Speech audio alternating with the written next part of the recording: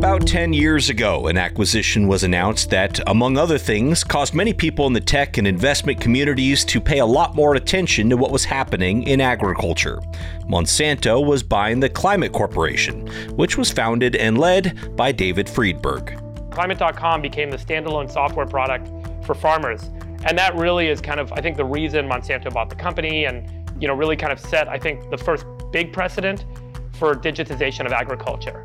In today's episode, David reflects on the Climate Corp journey and the Monsanto acquisition with Agfunder's Louisa Burwood-Taylor. He also shares a lot of his current thoughts on Agtech now that a decade has passed. I do think that there's going to be some big opportunities for the next transformation in agriculture in multiplex precision gene editing and in metagenomics in the soil microbiome, even in breakthroughs in biologics or other platforms that can discover the next set or the next range of biologics. David and Louisa cover everything from genomics and biologics to precision fermentation and what's still keeping him up at night and where Agtech might be headed in the decade to come. I think the world will be surprised by how much we see acceleration and advancement in productivity in ag and food systems in the next 10 years. David Friedberg sits down with Agfunder's Louisa Burwood-Taylor on today's Future of Agriculture podcast. Hello, fellow ag nerd. Thank you so much for joining me for another episode of the Future of Agriculture. My name is Tim Hamrich, and every week you and I get to hear from the founders, farmers, innovators, and investors, the people shaping the future of the ag industry. Now, before we dive in, I want to thank our quarterly presenting sponsor, which is a company that tells you what you don't want to know. Every 3 seconds, FarmWave's Harvest Vision system is counting your harvest losses off the header and from the combine and reporting them to you in the cab in real time. Make changes on the fly and watch your loss counts drop without having to stop or do manual harvest loss counts again. Models are currently available in corn and soybeans with several other crops in development for release soon. But don't take my word for it. Listen to an actual FarmWave customer. The system came to me about a week after we had started doing soybeans.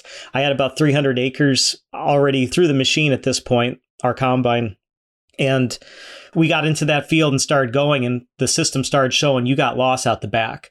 The fan was set maybe just a little bit too fast. We went from non-irrigated beans to irrigated beans, so the yield was a little higher. I changed 1 millimeter on the sieve and slowed the fan down 50 RPMs. That immediately changed about 4 bushel back into the tank. And that small little change, it changed everything. I don't know how long I would have run in that field had I not had that and gone, I need to make a change. Join the ranks of farmers deploying Harvest Vision in their fields to ensure no bushel gets left behind. Put AI to work on your farm. Just visit farmwave.io to chat with one of their experts or locate a dealer near you. Thank you so much to FarmWave for supporting farm innovation and the Future of Agriculture podcast. All right, now back to today's episode with David Friedberg and Louisa Burwood-Taylor. This interview was originally shared on the Agfunder News website, and as soon as I first listened to it, I reached out to Louisa right away to see if there was any possible chance that I could share it with you here on this podcast platform as well. She very graciously said yes, and even agreed to join me here to set things up. So here she is. You first heard her on this show, if you've been a really long-time listener, over 6 years ago on episode 42 in March of 2017. Back today to share this fascinating interview she recently did with David Friedberg is Agfunder's Louisa Burwood-Taylor. Louisa, thank you so much for being here. Hi, Tim. Thanks so much for having me again. Well, it's crazy to me, right, that 10 years has passed, not only since this Climate Corp acquisition that we still are talking about, probably talking too much about in general, but also since Agfunder was started, right around that same time, right? Right, yeah. So actually, I joined in 2015. I'm effectively employee number 3, but our co-founders, Rob Leclerc and Michael Dean, started Agfunder in late 2013. And they'd been working in an agriculture project in Mali in Africa and had seen the struggle of finding funding for agriculture projects. They were also noticing, this technological revolution going on in other industries and not really coming to bear as much in agriculture. agriculture and wanted to do something about it.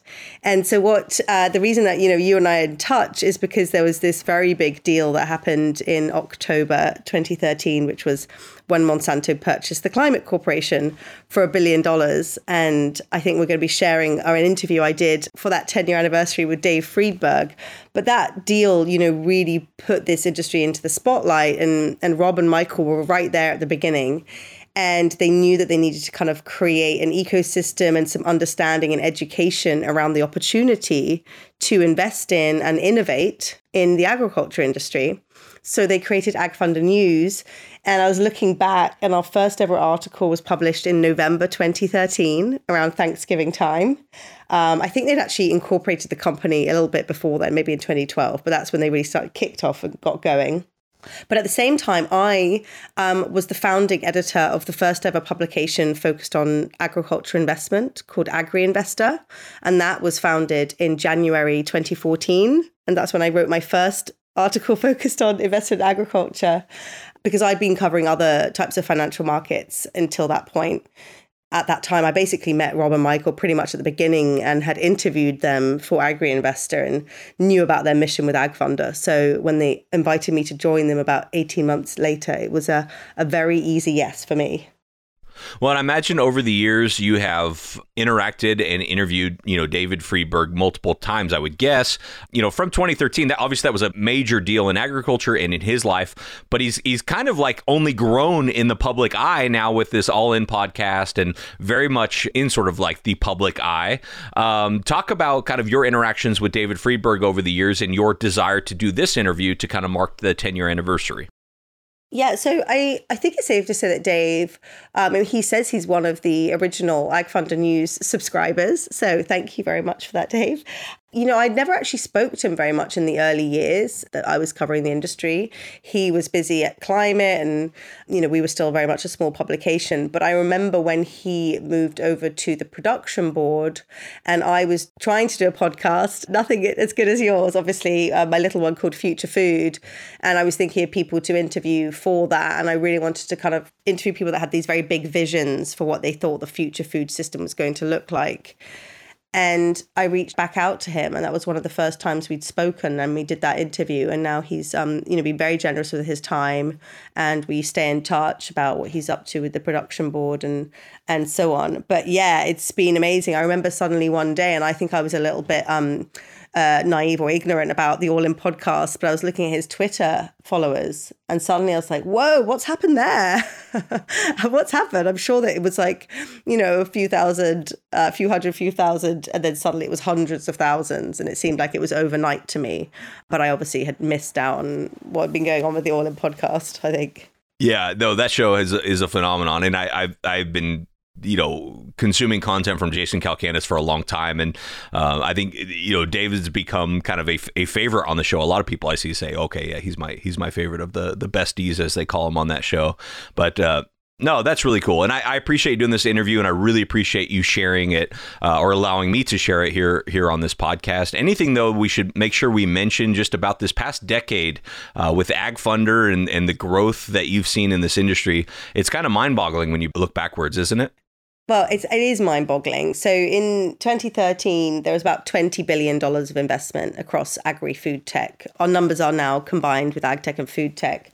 And then in 2015, there was over $10 billion. 2021, we got to over $50 billion, which was obviously the massively inflated year across venture capital. But even last year, which was a down year, we were at about $30 billion of investment.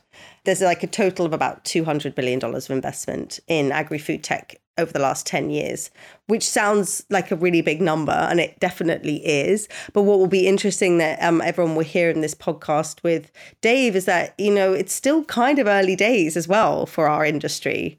We haven't seen a huge number of exits coming through, and, there's debate around why that is.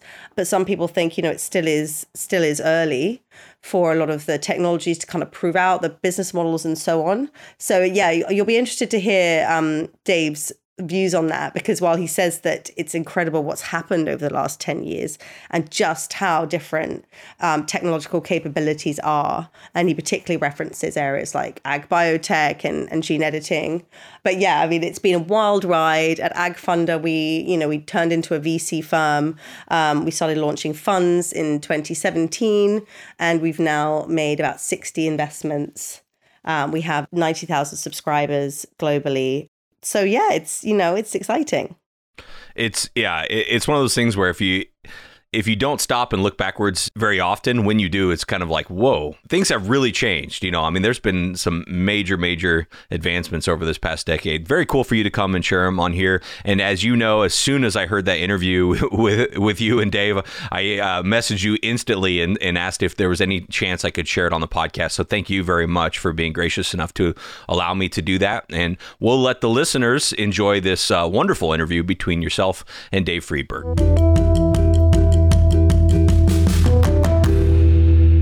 Started the company in 2006 while working at Google. The idea was we could simulate the weather and use weather simulations to figure out the probability of any weather event occurring that we could then use to insure or sell insurance to business owners that lose money due to the weather. So a golf course or a car wash or a ski resort or even a farmer, they see their profit fluctuate based on whether it's raining, whether it's hot, whether it's cold, whether there's enough snow, and so on.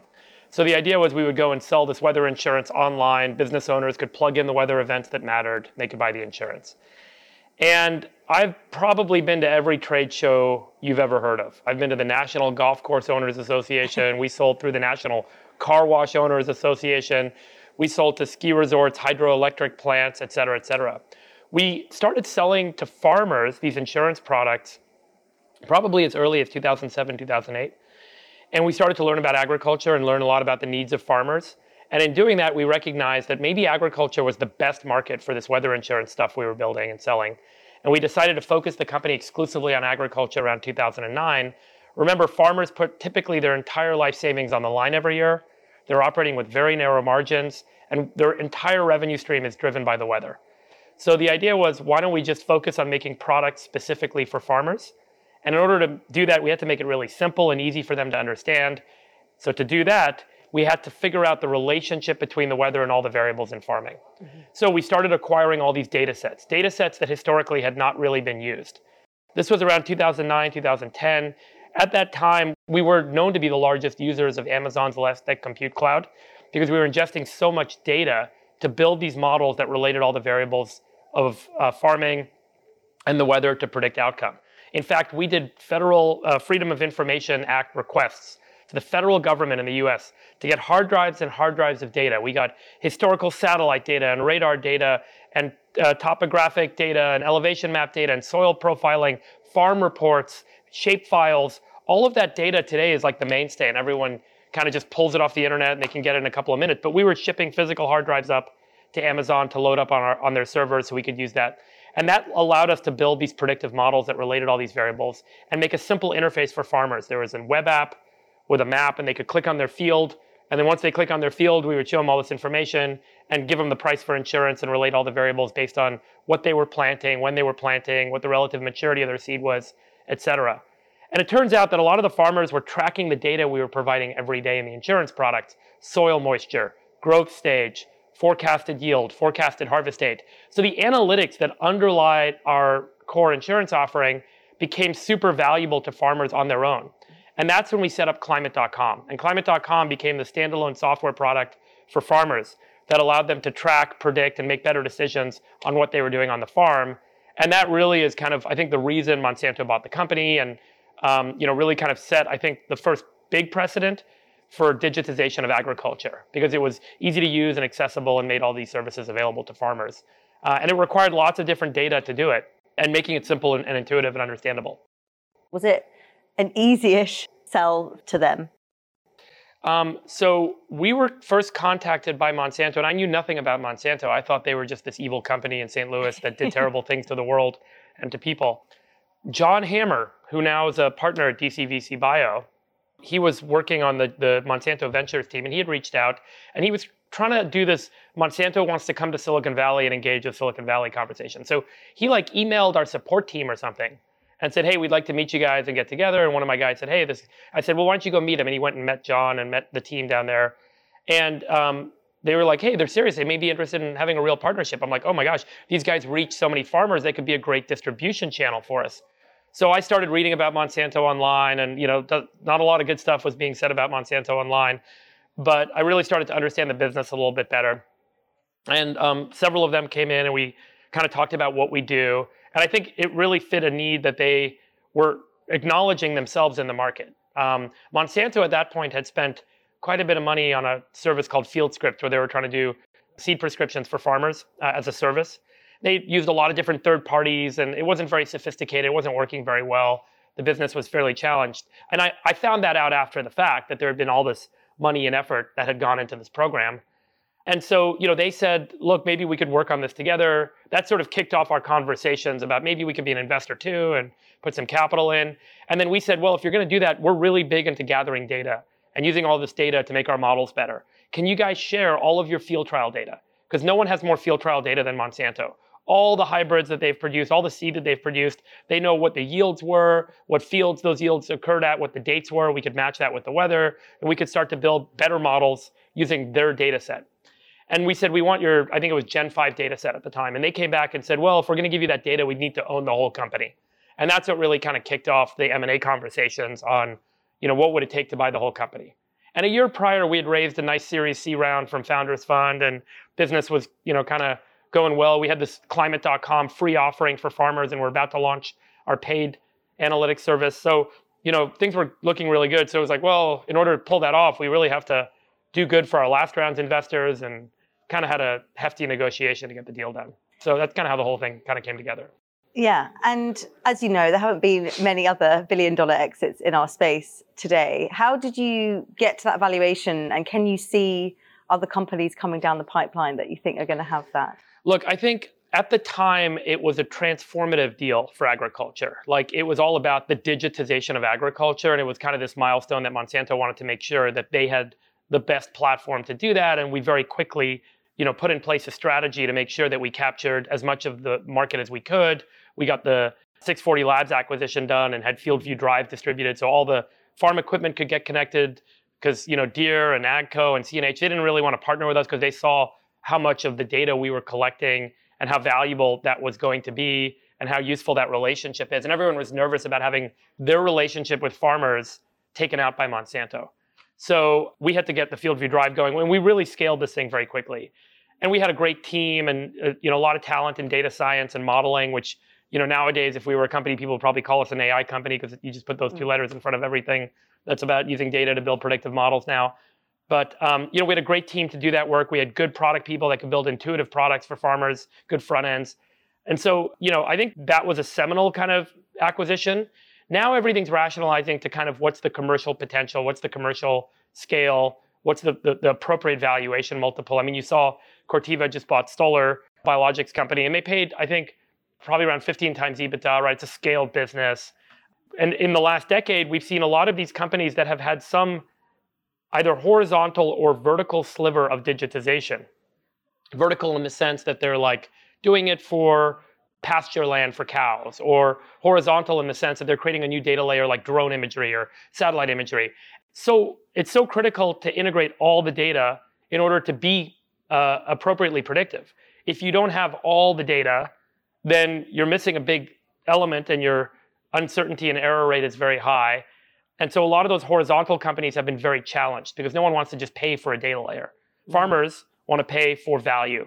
I want to pay for ROI. I want to spend $8 and get $60 back. If I can do that, I'll spend money on it.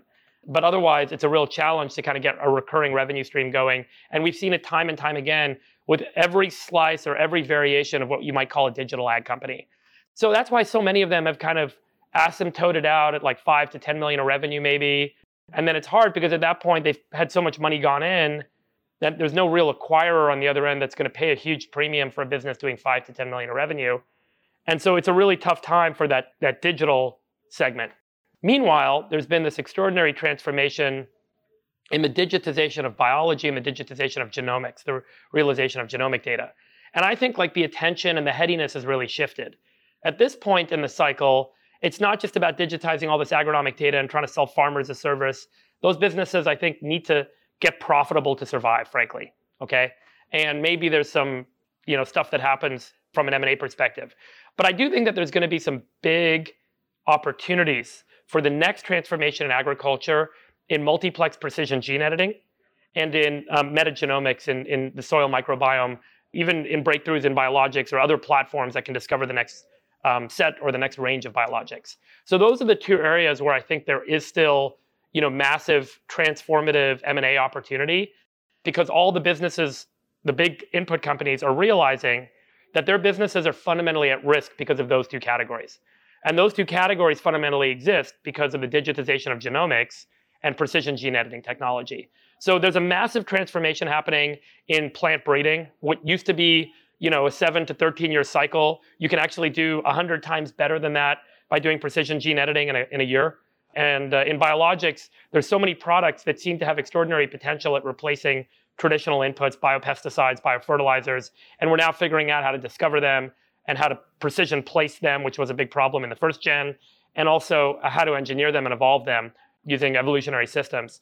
So in biologics, I think there's also going to be maybe a set of other M&A events that we'll see over the next couple of years. So that's really where I'd pay attention to. And people use the term agritech, assuming it's about software and digitization, but I do think so much of the application of digital technology in agriculture is being realized in the microbiome, metagenomics, biologics, and in gene editing. So that's where I think kind of the next decade is going to take us. So I was going to ask you about biologicals. People talk about being at 2.0 or 3.0. Where are we with biologicals? And am I right in thinking that it's really accelerated the level of efficacy in the last few years? Yeah.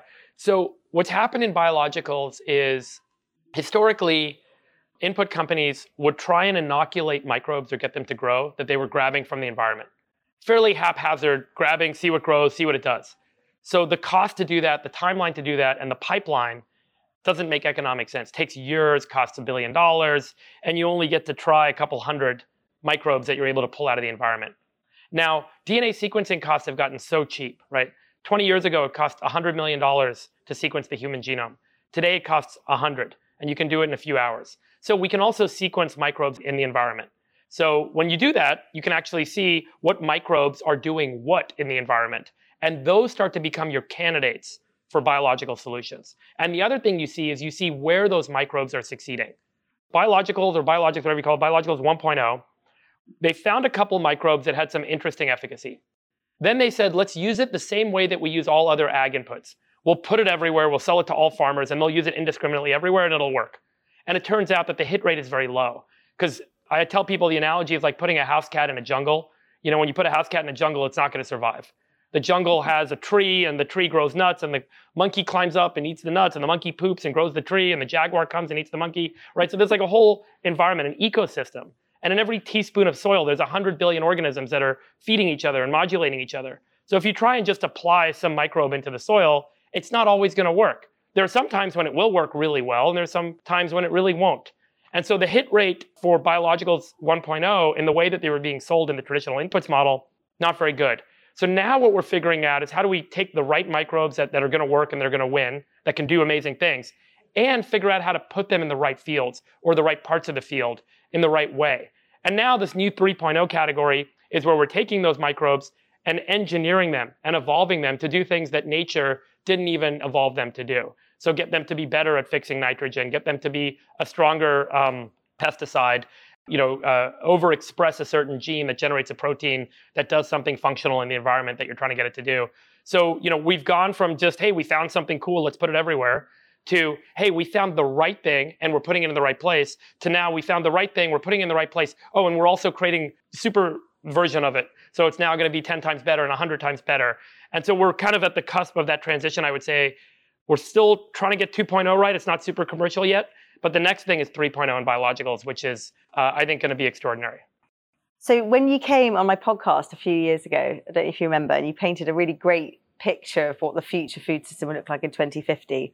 And one of the things was talking a bit about local food systems. I mean, you were imagining lots of local fermentation units that people could, get their meat products from and so on. Obviously, with COVID, the idea of local food systems is something that people are talking a lot about more. And, there are entrepreneurs out there talking about actually, maybe we should be creating products for local communities and not thinking about big scale. It's sort of anti-scale kind of rhetoric going on. Can you scale local food systems? Yeah. And what does that look like? I think it's more a question of cost. Can you make the cost cheaper? Okay. I love and appreciate and am myself one with idealistic ideals. Okay. So we all want to have a farm in our backyard like Michael Pollan promotes, and we all want to make our own food, but it doesn't make sense when you have an apartment building with 40 floors and you got to feed everyone in that apartment building and so on, which, is the majority of the urbanization, which is 60% of the population in the US and more in China, and is happening in Africa too. All technology starts out big, slow, expensive, and central. So think about a mainframe computer. It filled a room, it cost $15 million, it took forever to do something, and we would each be able to get the exact same thing out of it. Now we each have a supercomputer in our pocket. It's small, it's fast, it's cheap, it's more powerful, and it's personalized. I get my own version of stuff coming out of it. I think you could say the same about media production, where it started with big studios, and now we're all YouTube creators and we're all Instagram creators. And you can see this across the books and publishing, and so on and so forth. So much of, I think, technology ultimately kind of finds its way to the edge of the network. And I think we're seeing that in manufacturing, particularly in food manufacturing, because what happens is a lot of new technologies emerge that allow you to shrink, speed up, and distribute the technology. At the end of 2021, there was a paper published by a team in China where they demonstrated a chemoenzymatic system for synthesizing starch. Starch is amylose and amylopectin, two molecules. And the structure of how amylose and amylopectin are put together creates the difference between all the different kinds of starches we know. Potato starch, rice flour, wheat flour, and so on. They're all the same two molecules, amylose and amylopectin. So this team identified 7 enzymes from plants that basically catalyze the transformation of sugars over to starch into amylose and amylopectin. And the first step is to capture carbon from the atmosphere. So it fixes carbon dioxide. And then it uses some chemical step to start the enzymatic steps that drive the starch production. Now, the efficiency of this system was 9 times more efficient than corn, is what they demonstrated. So do we need all the land and all the resources and all the carbon and all the nitrogen and all the ammonia production that goes into growing all of these calories that we just talked about, the 85% of the world's calories, which are mostly coming to us, 60, 70% of them are coming to us in the form of those two molecules, amylose and amylopectin. Theoretically, if this system is demonstrated and scaled, we could make amylose and amylopectin locally, and then on the output have it be converted into all the different things we want to consume, like rice or pasta or potatoes or French fries or all these different variants of the end products of food that many people like to consume. Now, I'm not super advocating for a Soylent type machine where you got these little, weird molecule printers all over. But I do think if you think about that, the 9 times more efficient than corn model, you can start to see why some technologies like this would allow us maybe to take what so much of the food system does, which is to grow stuff in a distributed way, ship it, process it, then we process most of our food, and then we make lots of different food, and then we ship it out to the edge of the network. Super inefficient, a lot of calories lost, a lot of energy lost, a lot of water and carbon, et cetera. These other technologies that are emerging will allow us to have systems more locally that don't necessarily even require growing stuff on the land. Now, the driver for that system will actually need to be hydrogen gas. So one thing that we do need is green hydrogen. So if we can generate green hydrogen, which you can generate from seawater, if you had a renewable power source, theoretically, you could just print out starch all day long using atmospheric carbon. Now, we're in the pre-prototype phase right now, so it's theoretical. But I think it's another good proof point that it's not just proteins, which is what we talk a lot about in precision fermentation, but we're also now starting to see a couple of companies making fats using precision fermentation. And now, theoretically, we can also make starches. We can make carbohydrates, and we can make sugars. So I do think that there's this idea that if we were to go to Mars, if we were to try and colonize another planet, we would not be growing crops. We would use a system like this to synthesize the things that people want to eat from what the atmosphere is providing, from the gases that are all around us, using a renewable power source. So I think we've got to get those energy costs down. average energy prices in the US today are, call it 11 to 15 cents a kilowatt hour.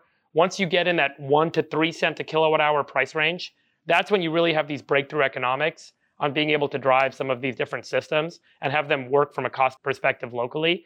But they are really energy hungry. So you need to get cheap renewable energy sources, and then you can use these more efficient technologies to make the stuff that we want to consume. What keeps you up at night? I mean, right now, I think the big challenge all entrepreneurs and investors are facing is these kind of gaps in capital that may keep certain projects that have a good technology shot from actually getting across to the other side of the chasm, right? So if you look at public biotech companies, about 45% of them are trading below cash now. What that is telling you is that most biotech companies, when they hit a successful outcome on a clinical trial, or when they're close to, they go out and they raise more money to keep funding the clinical trials and hopefully get the product across the finish line. That's a good example of what's needed in a lot of ag tech that's going on right now in precision fermentation and cellular meat and some of these emerging categories we've been talking about. Is you need capital that as these businesses hit key technical milestones, they're able to get funded to get to the next technical milestone and get across the chasm. They're not profitable businesses on day one because they're big technology builds. And so in a market environment like this, where capital is saying, I would rather invest in things that are going to pay me 5% a year this year or next year versus making 5 times my money 10 years from now if it works, or 10 times my money 10 years from now if it works, you're seeing all the money move the near term. And that's because of the way interest rates have been adjusted, associated with problems with inflation and other macroeconomic conditions. So right now, there's a real capital problem.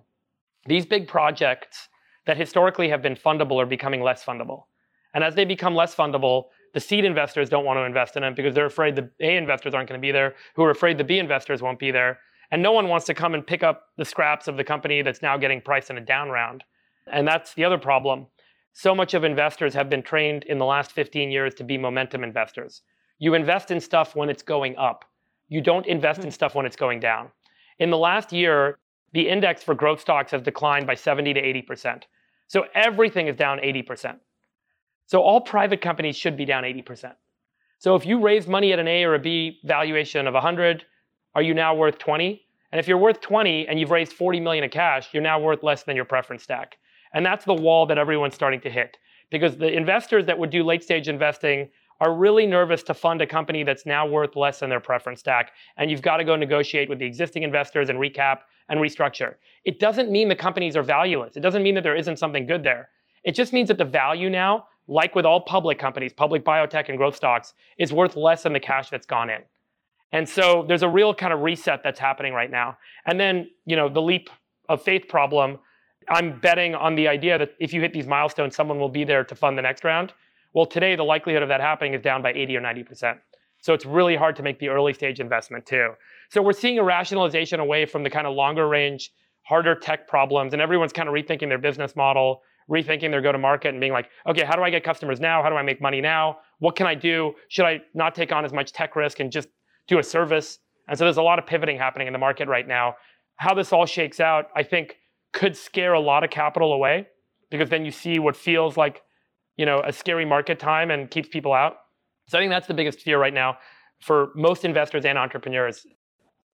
Where is the food tech and ag tech industry 10 years from now? I think the world will be surprised by how much we see acceleration and advancement in productivity in ag and food systems in the next 10 years. It is unbelievable how much digitization and genomics is absolutely transforming every step of the food and ag supply chain. From the inputs to seed, to making proteins, to making the individual ingredients, to changing how we actually do manufacturing. The transitions are underway. And, having seen how turning certain genes on or off in a plant can extraordinarily expand the productivity of that plant and increase farmers' yield by 50% per acre by just turning a gene off.